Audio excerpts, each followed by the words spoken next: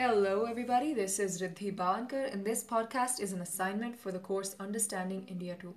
We were asked to cover topics we had learned about in class so far, and since I love talking about women, this one's going to be about a women led uprising in India, the Munnar strike. Women tea plantation workers took matters into their own hands and protested against the abysmally low wages they were being paid after their annual bonus rate was reduced from 20% to 10% of their salary. It took place in the first week of September 2015 and stretched for 9 days. And it went a little like this.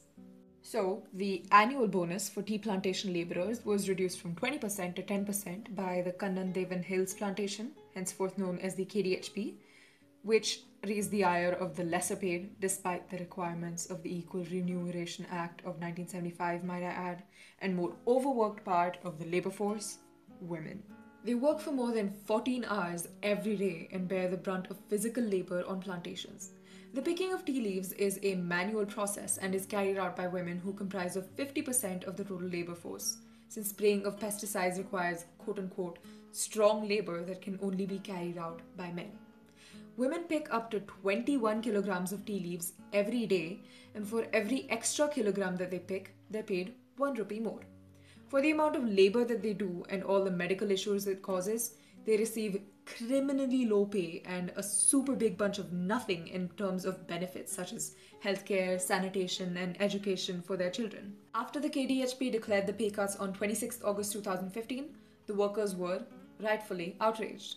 So on the 5th of September 2015, 10 women skipped work and plotted to raise the issue at a weekly trade union and demand proper pay. They were ignored. The next week, 50 women skived off of work and were still ignored.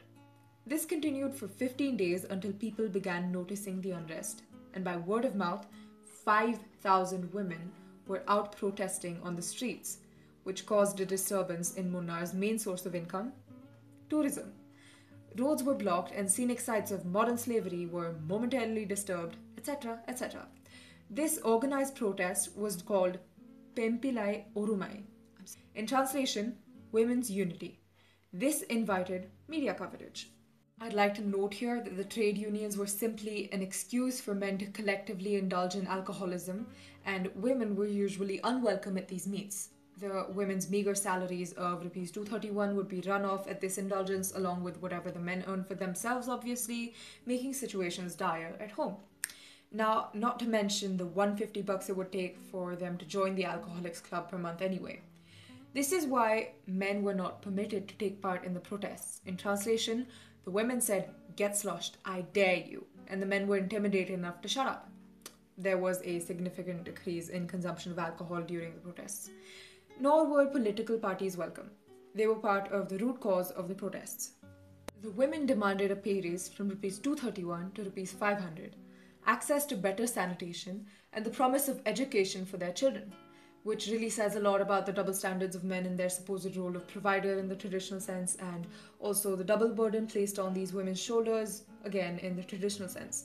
All this eventually resulted in a slight pay raise from Rs 231 to Rs 302, and the Pembilai Orumai created their own workers' union.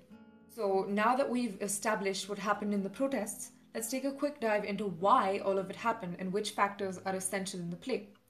First, we're talking about tea plantations. Tea production was first formalized in India in the 18th century by the British and also gained global renown due to the ginormous scale at which it was all being executed. This was possible due to contracted labor, or as I like to call it, slavery 2.0. Contracted laborers generally came from lower castes and were required to migrate to other places for work. This is why contractors encouraged these things called quote-unquote depot marriages, so that whole families would be employed in the same line of work and it would ensure their loyalty. It also saved the hassle of worrying about recruitment in the future since the progeny would also join the same workforce. Ever since the beginning of this whole depot marriage, equal employment rate dealio, though, women were always paid less. This is all true when it comes to workers in Munnar also. They are all from lower castes and are the fourth generation of plantation workers employed by the KDHP, and despite being in Kerala for so long, still speak Tamil rather than Malayalam. Trade unions. Trade unions are a place where labourers bring their grievances to the plantation management division. Over the past 30 years, KDHP have endured a notable decrease in production, but the cost of production has tripled at the same time. This created a friction between the management and labor because the management salary is disproportionately high as compared to the worker's wage, which was up for being reduced. There was zero effort to relocate funds to ensure improvement in workers' livelihoods, or rather, there was a conscious effort to deteriorate the conditions further.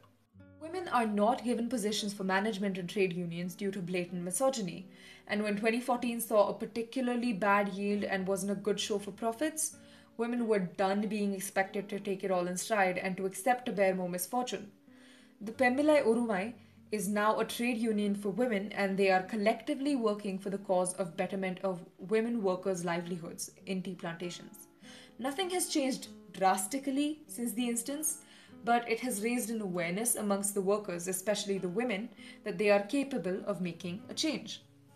So, yeah, alright then, that's about all I have for you on this particular matter. Wins to your sales, yeah?